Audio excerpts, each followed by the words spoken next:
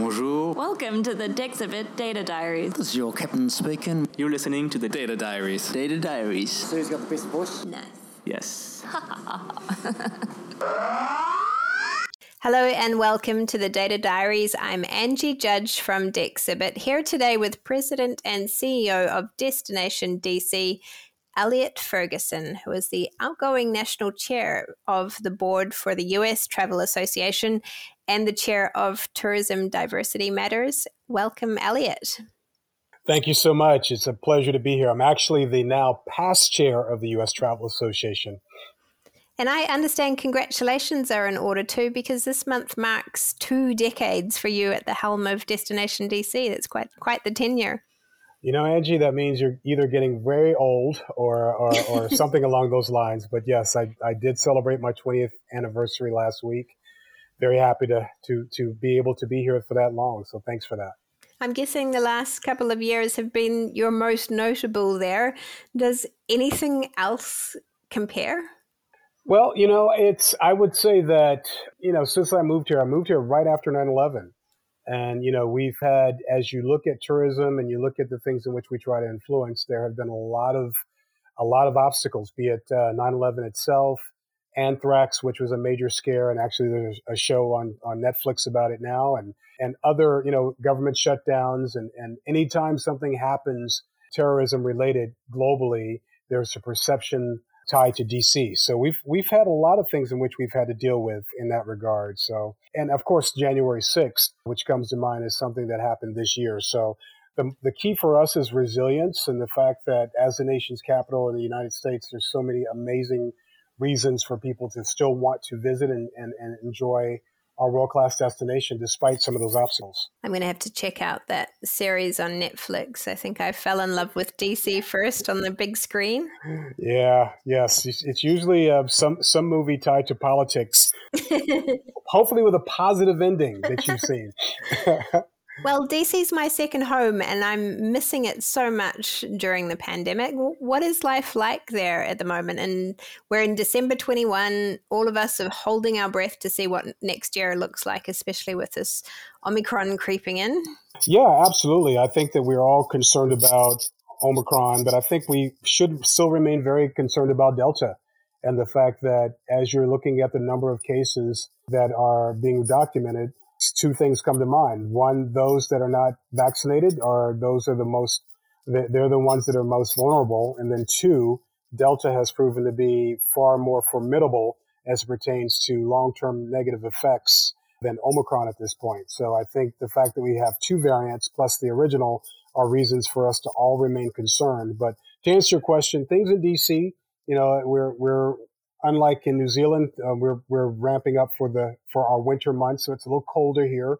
This happens to be a slower season for us in terms of travel. So, you know, we're optimistic, keeping our fingers crossed that people will continue to follow the safety protocols and still enjoy being in the nation's capital, being in the U.S., without having to go through another shutdown, which nobody wants. I guess it can be a blessing that some of this disturbance of these new variants is happening in the winter rather than the top of the high season. Yeah, I think that's one way of looking at it. And, you know, I think the other is the fact that, you know, we've had so many months of people being at home, working from home, and I know that people are still doing that. You know, we know so much more now than we did arguably a year ago, and we have protocols that are in place that should make it a lot easier. I think the key thing in which we're focusing on, Angie, is not only getting vaccinated and telling visitors and locals to be vaccinated, but also continuous testing, because we all know that you can be vaccinated and you can still carry one of the coronaviruses, and you just have to know your status. So constant testing is a necessity if we're wanting our industry to remain back on track and see some of the positive trends that we heard that we would have moving forward based on where we were maybe 30 days ago. 100%. So, Elliot, you're out on the front lines with many of the cultural institutions in your area, and you're an advisory board member to the Smithsonian National Zoo, a director for DC Jazz. I know you head up a few recovery committees and working groups. Can you give me a sense of what the industry's confidence or spirit is out there at the moment? Well, I think overall the outlook is very optimistic from be it the zoo or any of the institutions that are here in Washington, D.C. We're all hoping and praying that as we learn more about coronavirus, that each iteration, if you will, that we're learning about will be less than the next. And that's what's happening with Omicron. And I think the key thing for us is to look at it through a positive lens. Let's talk about groups and events that have been able to take place successfully in an environment such as we're in now. I think that, clearly there is a need to communicate how detrimental the virus is and articulate the importance of testing and vaccines. But as we're looking at getting back on track with meetings, events, and activities, we've got to talk about what has worked and how it's worked and what folks should do so that we can continue in that trajectory. So that's what our stakeholders are asking of us. That's what we're sharing. And we're always trying to get the latest information in terms of, be it global or national, as to what's the easiest way to navigate and to still meet in a COVID environment. And are you expecting demand to pent up at any stage or for that to kick in, or is it going to be slow and steady wins the race? What's your thesis on how that will unfold? Yeah, each sector is going to be different. As we look at our meetings or conventions industry, we were anticipating and still anticipate positive results in terms of the number of major citywide congresses that we'll host in 2022.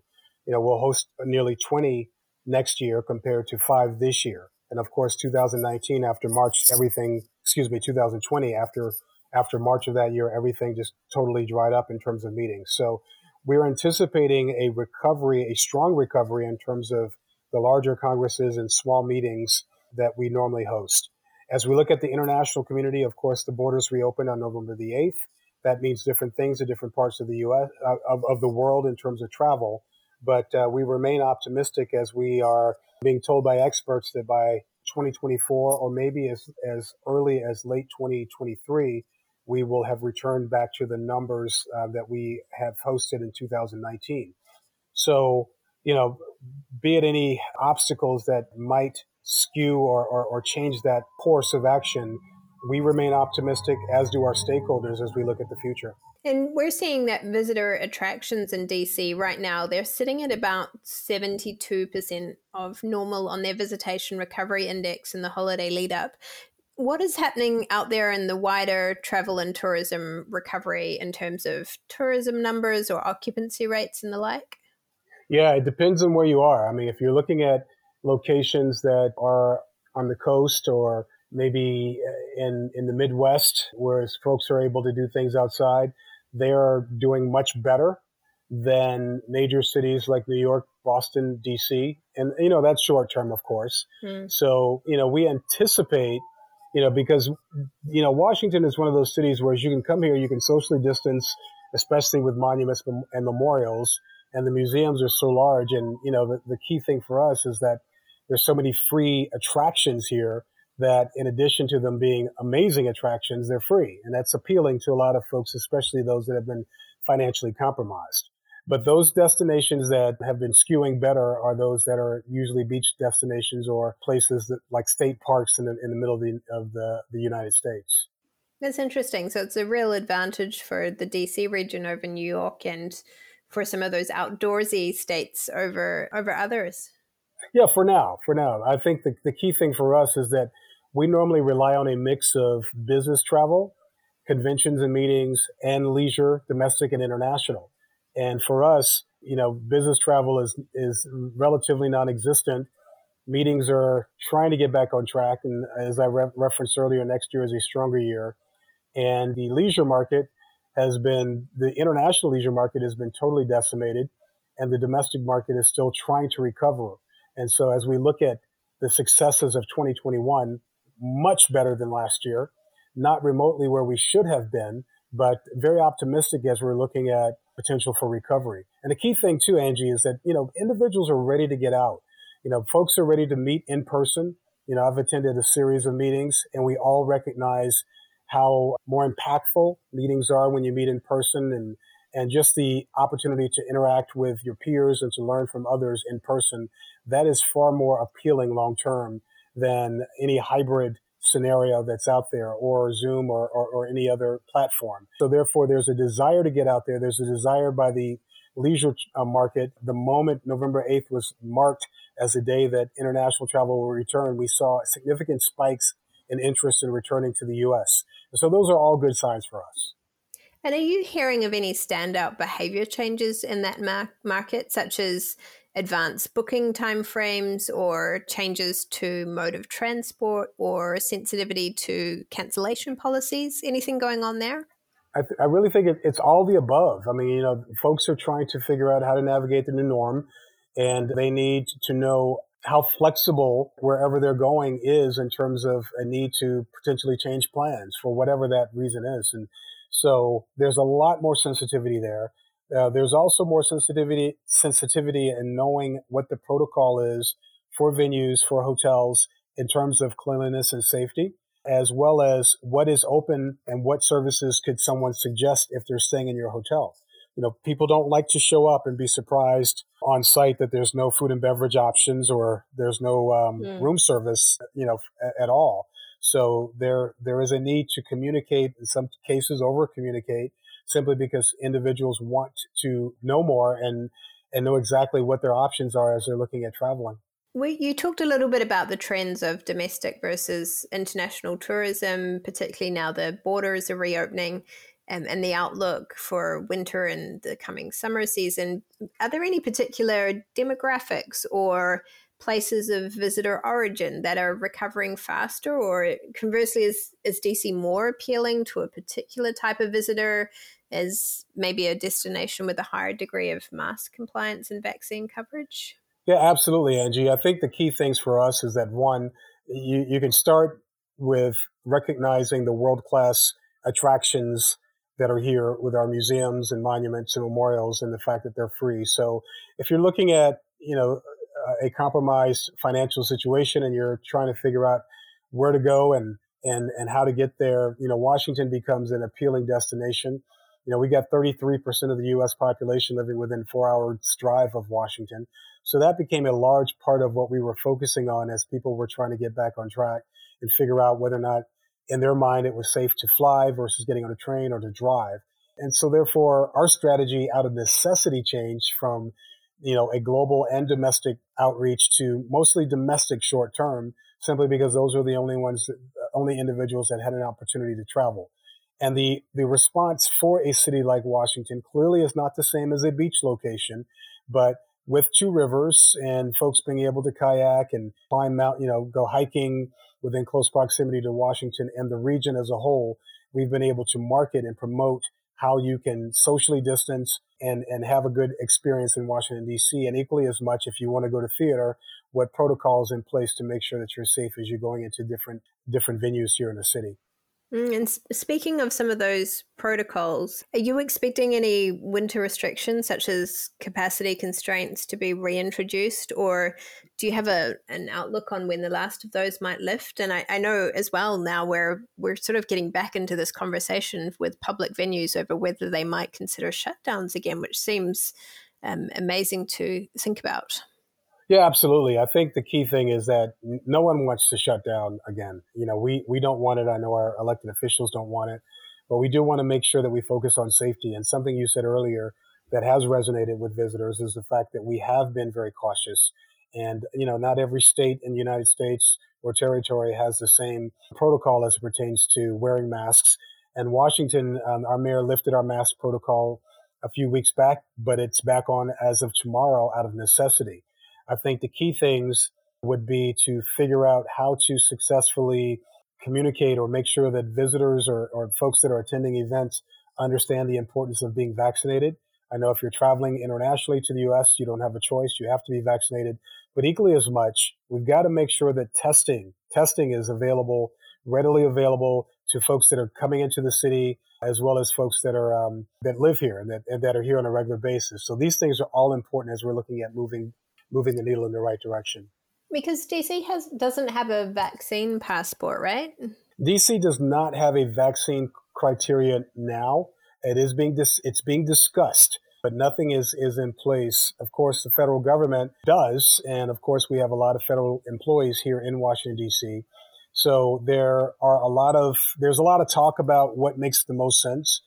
We know other major cities, New York, LA, have those mandates in place. And I talked to my peers in those other cities as early as this morning, and we're all trying to figure out what makes the most sense. And I think when you hear more about Omicron and other variants, people become more aware of the fact that they should get vaccinated, get that booster. And perhaps that will, the goal is to not have a mandate because everyone is vaccinated, but we realize that's not where we are. So, we've got to figure out what makes the most sense to make sure that frontline employees and visitors alike are safe as they're coming to the nation's capital. It is a real trade-off, isn't it, of consumer confidence of going to a public place versus the convenience of visitors and visitor experience of having to enforce that. No, you're absolutely right. And here's the thing. I mean, when you're in the space of economic development through tourism, and you are dealing with the sensitivities of a pandemic, you want to be empathetic and communicate the right messaging. And that messaging is tied to, we don't want to shut down. We want to remain open. We want you to feel safe coming to Washington and to the United States. We want to make sure that employees are safe if you're coming here. So let's by all means focus on the protocol, get the vaccine, wear your mask, and test regularly. So to shift gears a little bit, I've heard you talk about the role of destination marketing in terms of heads in beds and butts in seats. So how is that evolving as we come out of the pandemic and we have to jumpstart travel and tourism, and how that appeals to the consumer?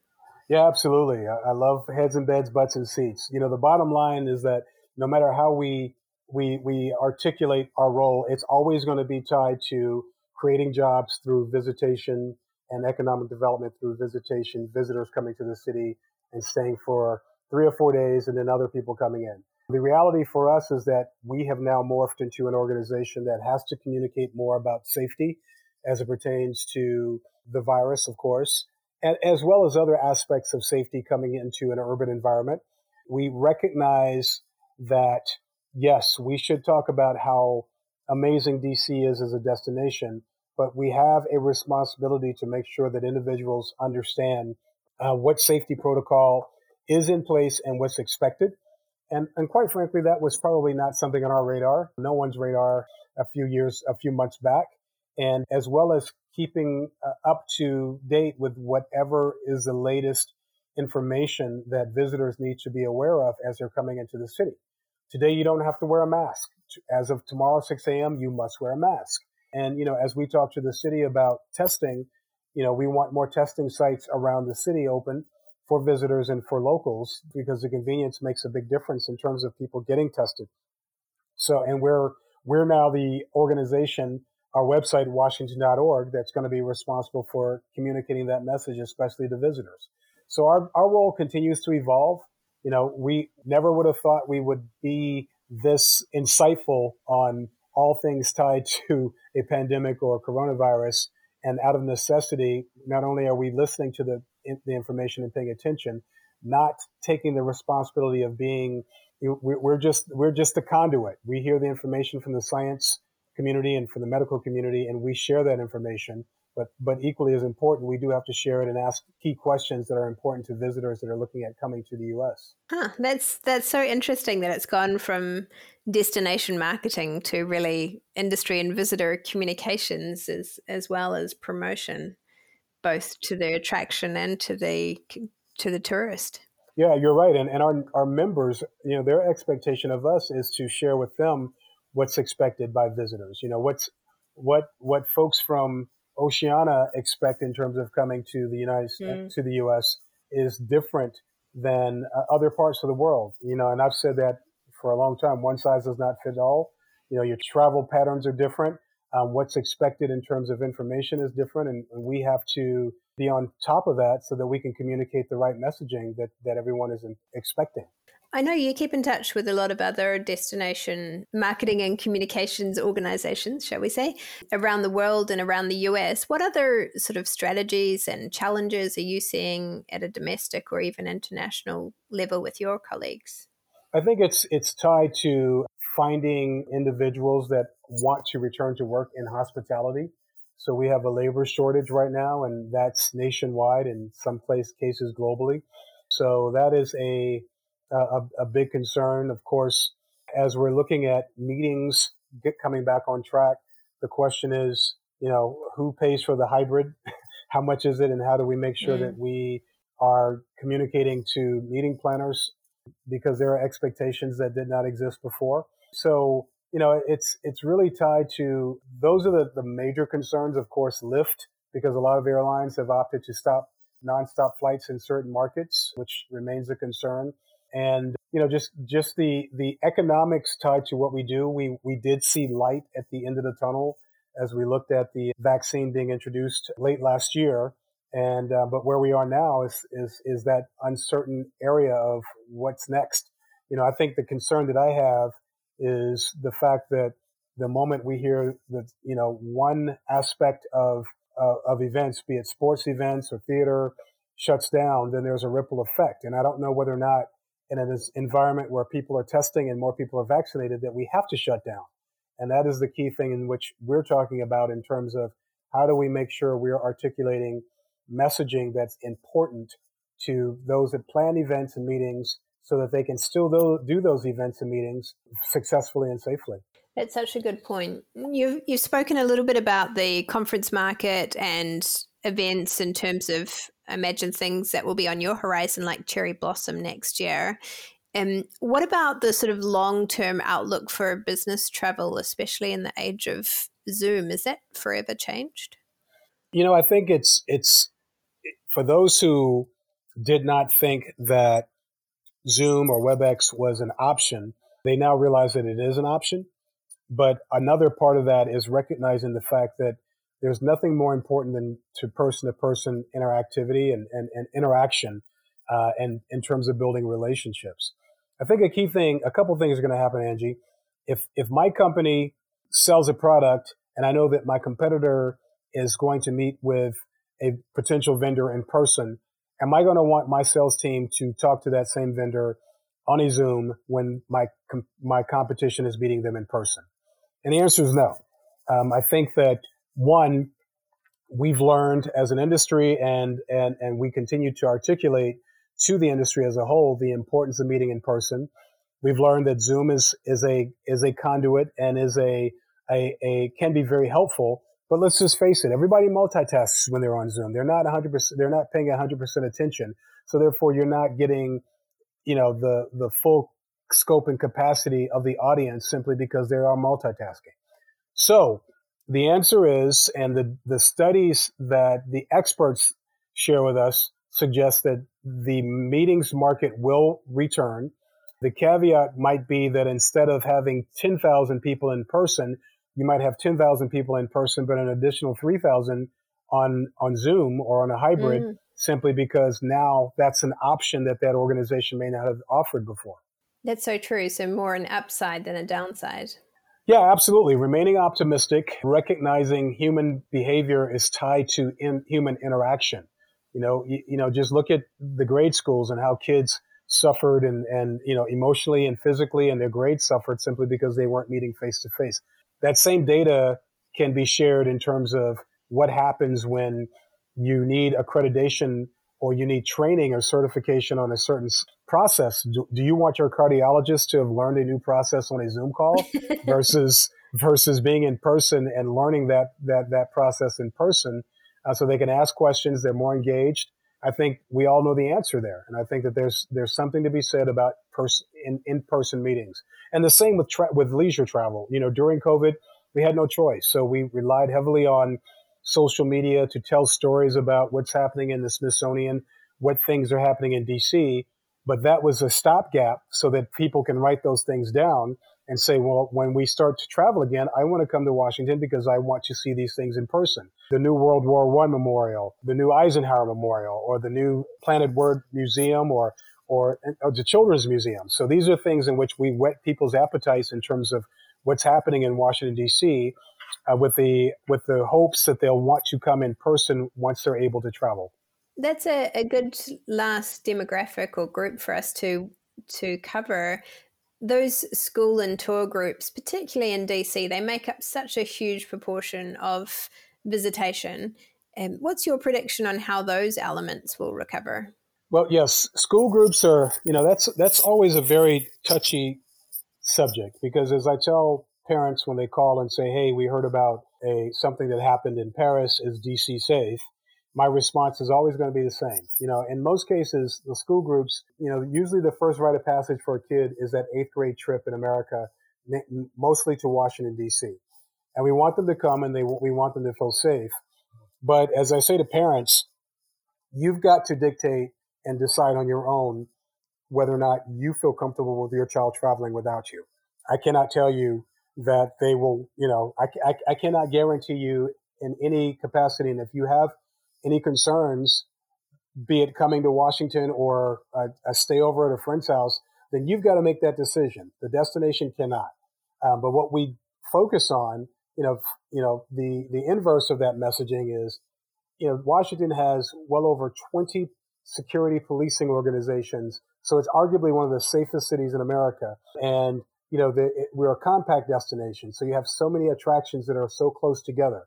So use the common sense that the organizations that are traditionally responsible for kids groups coming in, use the information that they share with you in terms of safety and safety protocols for your kids coming. And, that should at least alleviate some of those concerns or fears about them traveling. And what does the future hold for DC? You've got a few new museums on the horizon. Yeah, absolutely. I think that we continue to focus on the fact that between our nightlife and theater and sporting events and world-class cuisine and the two rivers and events and activities that take place there and sports, and of course monuments, memorials, and museums, there will continue to be a large influx of individuals that want to either come to the nation's capital for the first time, or because they've not come in a few years and there are new museums that opened, or new attractions or new memorials or new exhibits and museums that they've attended before, they'll want to come back and enjoy a baseball game on one day, and then go to the Kennedy Center or Arena Stage on the next night for a performance, and of course eat world-class cuisine. And that's our responsibility, to share with those potential travelers how unique and diverse Washington is. And the key thing is, that I love the most, is that a lot of those things you do for free. So if you're spending the whole day enjoying Washington as a destination and spending no money, then that gives you more to spend on shopping, or perhaps upgrade your hotel room, or go to a Broadway show or a show here in Washington, D.C. that perhaps was not on your radar. So that's our responsibility, and I feel that there's going to continue to be a demand to come to Washington, D.C. because of that great mix of things in which people can see and do when they're here. Thank you so much, Elliot. It's such an important role that destination organizations are playing in the future of recovery, and at a time that is still a little up and down in terms of what's happening out there in the world. Thank you so much for sharing all of that with us. You're absolutely welcome. It's my pleasure, and I look forward to welcoming any guests that are looking at coming to the U.S. to Washington.org. Go to Washington.org to learn more about what's happening in Washington, D.C. as you're looking at perhaps your next trip to the U.S. I can't wait to get back there myself. There is nothing like that drive from Ronald Reagan over the bridge, seeing the lights of the iconic DC skyline. It's my favorite. I totally agree, Angie. We look forward to having you back. I'll see you soon. All right. Take care.